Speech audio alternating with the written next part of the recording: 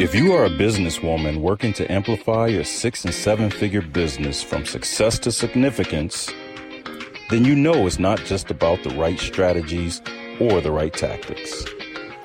It's more and more about high caliber people around you, your team, your collaborators, and advisors that can open doors for you and widen your reach.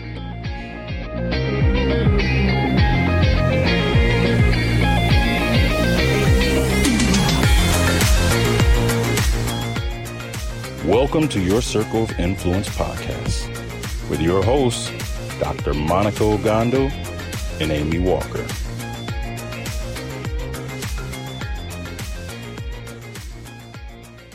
Welcome, everybody, to another episode of Your Circle of Influence. I am your co-host, Dr. Monica Ogando. And I'm Amy Walker. We are so happy that you are here because we're continuing our entrepreneurial series. First, we talked about what it's like talking about being married to a non-entrepreneur.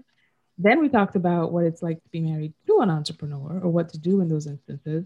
And today we want to talk about, what about the children, Monica? What about the children? We're going to talk about the children today, raising entrepreneurial children.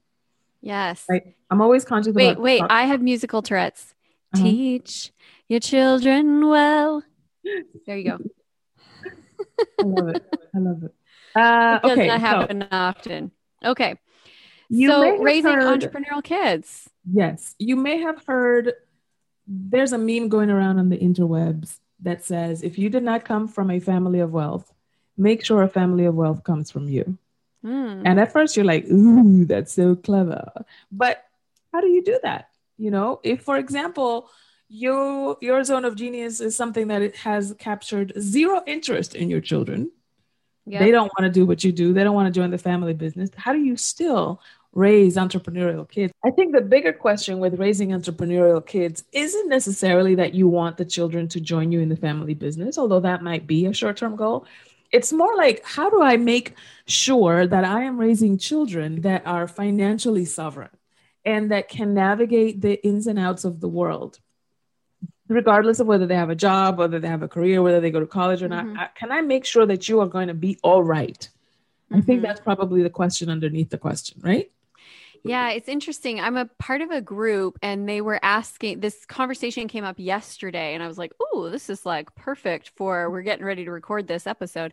But they were talking about, what's the one thing that you hope that your children learn from you about being an entrepreneur?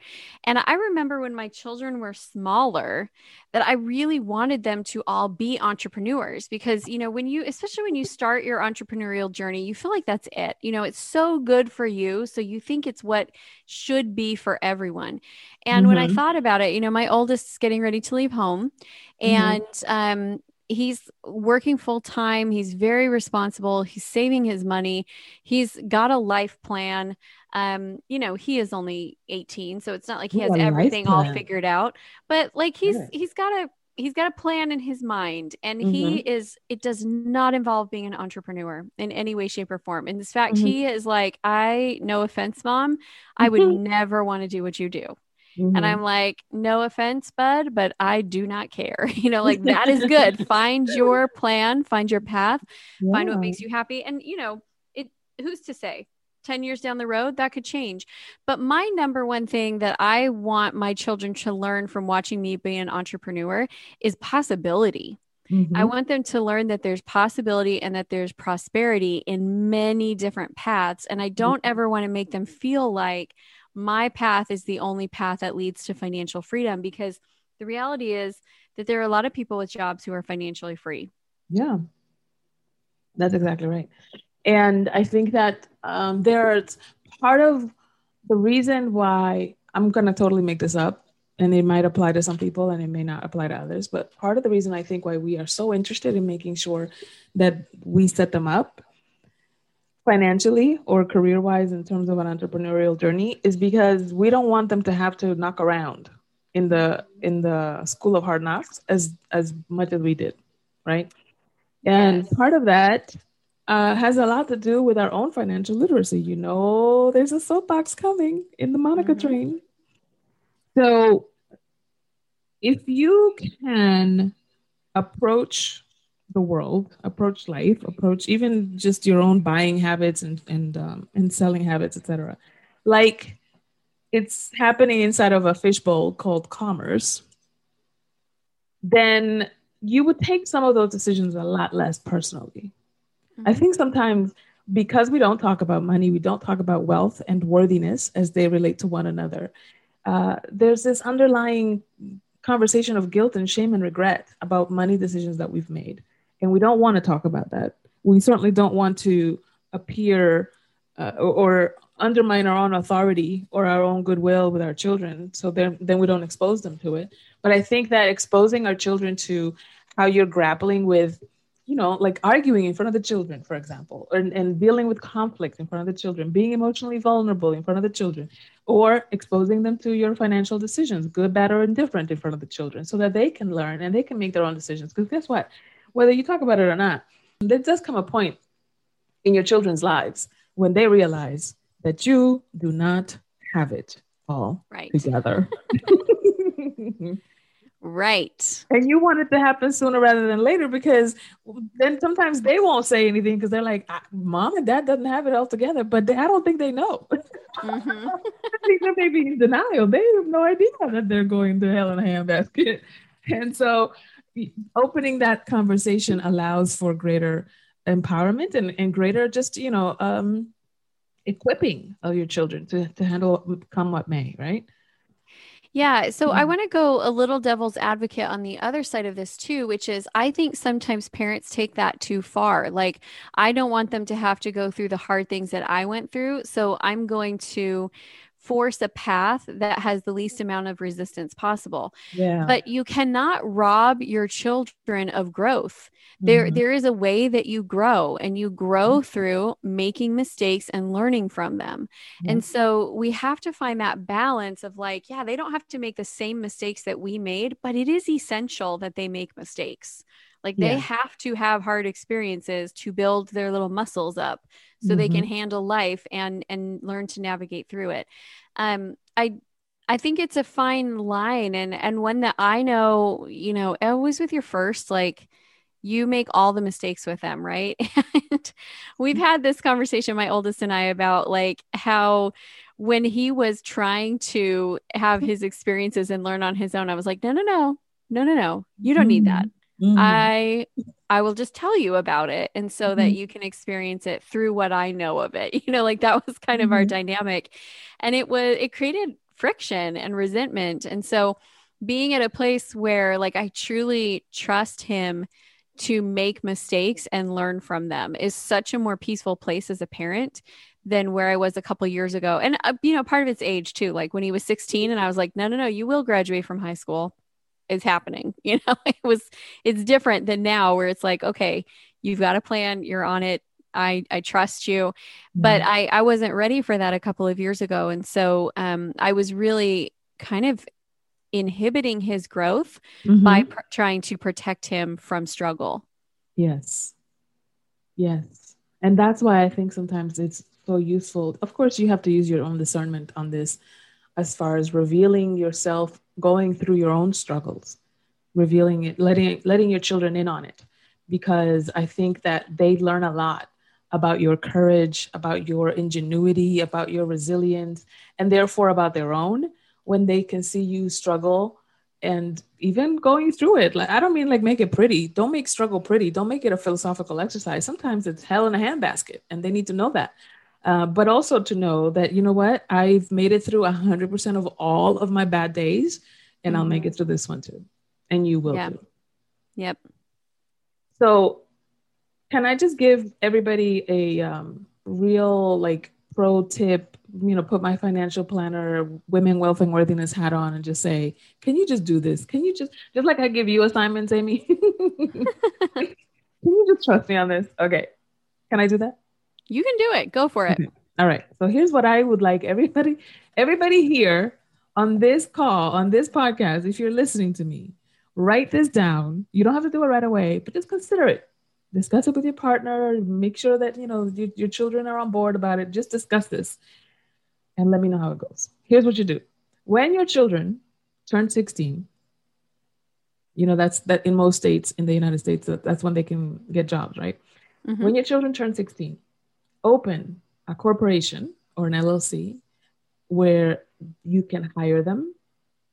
Whatever allowance you're paying them, pay it as a salary through that corporation. Give them their W-2s, make sure they have a bank account so that they can manage their budget, so that they know what it's like to have non-sufficient funds. Mm-hmm. And, this card is not like a magic access to everything that I want in life. No, ma'am. No, you have budgets. You have limits, mm-hmm. right? Especially if it has no overdraft protection. Oh, that's a good accelerator path. Mm-hmm. And then you have your children, there's a part-time job that they have under the corporation. Then they can have an additional job, whether it's McDonald's or Subway or, the mall or whatever. I don't know if malls are a thing anymore. But at least when they turn 18, then they will have had a bank account. You can put them as an authorized user in one of the credit cards that you use that has less than 20% utilization ratio. Don't give them a card. Mm-hmm. Just put their name on it. Okay? They don't even have to know that you did this. This is all fairy godmother stuff that you're doing out in the financial ether so that they can be equipped when they turn 18. They will have 2 years of employment history. They will have 2 years of credit history. And if they want to go out there and buy a duplex, for example, if they want to get into real estate, if they need to open a business account and they need business credit, they will already have at least 2 years of financial history so that they can be equipped. Otherwise, they're starting from zero. Mm-hmm. Or in some cases, some of y'all have put light bills in your children's names and you have jacked up their credit before they can even hit the ground running. Ooh. I'm saying don't do that, okay? Right. Set them up to win. And then that way, when they do go out there, because of the financial lessons that you have given them, they will be all the wiser into, how they can use that and how they can leverage that. And then it's not like a big deal. Because, what happened was when I went to college, in my culture, it's not a big deal for parents to be sharing alcoholic drinks with their children, for example. Like my father would give me a sip of his beer. I was like 16, 17. He would give me a sip of his beer, whatever, no big deal. But when I got to college, everybody was like out of their minds drunk because it was so taboo. And it was like, you're not supposed to do that. So by the time that you got out of your parents' purview, then it's like, now you go buck wild. And it's the same thing with anything. It's the same thing with sex. It's the same thing with money. If you get your children used to talking about money and managing it and negotiating about it or whatever, by the time that they get their hands on it, they won't go buck wild and irresponsible with it because you've already gotten them used to making those kinds of decisions. Good stuff. One day, Monica, I'm going to tell you about my crazy shenanigans at my private Christian college, where the most wild thing that I did was dress up in tinfoil and run around the campus. There we go. In true Amy Elaine fashion. And there was clothes underneath the tinfoil, but boy, was it a wild night.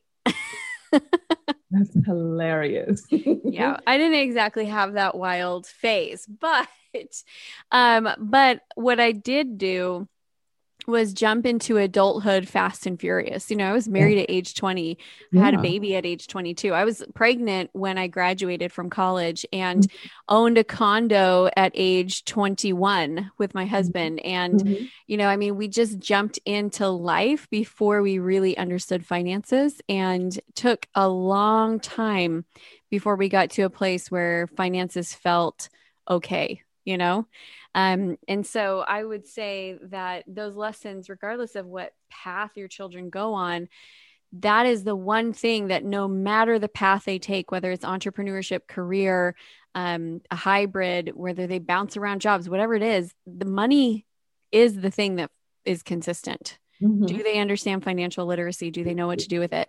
And I'll be honest, that I don't know that we've done a great job with that. You need to create like kids, cash, and curthiness. I don't know. What is the word? I'm just making stuff up. So you have men, money, mastery, right? Yes. And then you have women, wealth, and worthiness. So what's the kid version? I don't know, man. We're going to have to come up with it. Kids, cash, and confidence.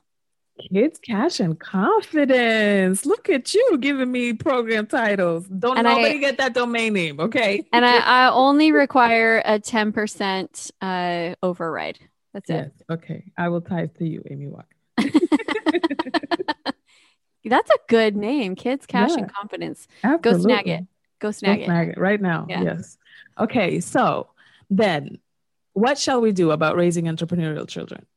First of all, I think the first step is define what you mean by entrepreneurial, because children are entrepreneurial by default.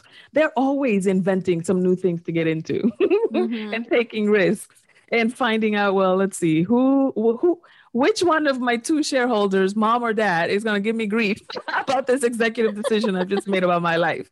Okay. So you just make peace with the fact that your children are already entrepreneurial. You're just wanting to manage their orientation. Right. Yeah. So I think when it comes to teaching your children to be entrepreneurial, I think it's teaching them to understand who they are and what makes them happy. Yeah. I think that's a big part of it. Yeah. I think it's teaching them to be brave and courageous, and that risk is a positive, but that you want to stack the risks in your favor instead of just, jumping off your friend's roof into the swimming pool, which is super fun in case you're wondering. Super fun and deadly. Yeah, but we never died. It was just super fun. And then I would say that the financial literacy piece is the part that no matter what your kids decide, that is one way that you can help them be set up for a great future. Yeah. Yeah, exactly. And talking about the mistakes that you've made, don't be afraid to speak about those mistakes, because they've made you a better person, a wiser person, a more prepared person, and they can equip them and goad them just the same way as they've done you.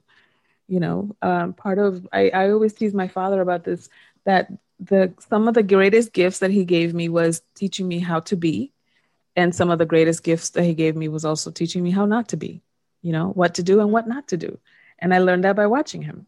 Yeah. And so don't be afraid to own up to that, because they already know. They already know where you jacked up. They already know what you did or didn't do that will cause them to sit in a therapist's couch. Okay. So get over yourself and just, make sure that it can be something that everybody can learn from. Absolutely. Well, we know that you're out there doing great things with your kids, and we would love to hear if you have some strategies for how you're teaching financial literacy in your home, or you are having great entrepreneurial discussions with your kids. Like, what are you doing to help them learn the ropes? You know what? I want to add in one other thing, letting your kids watch you work.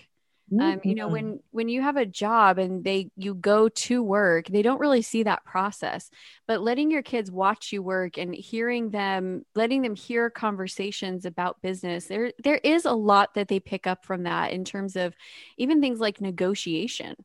Yeah. That's awesome. Stuff. I like that. All right, everybody, let us know. You can reach us on Instagram at Your Circle of Influence.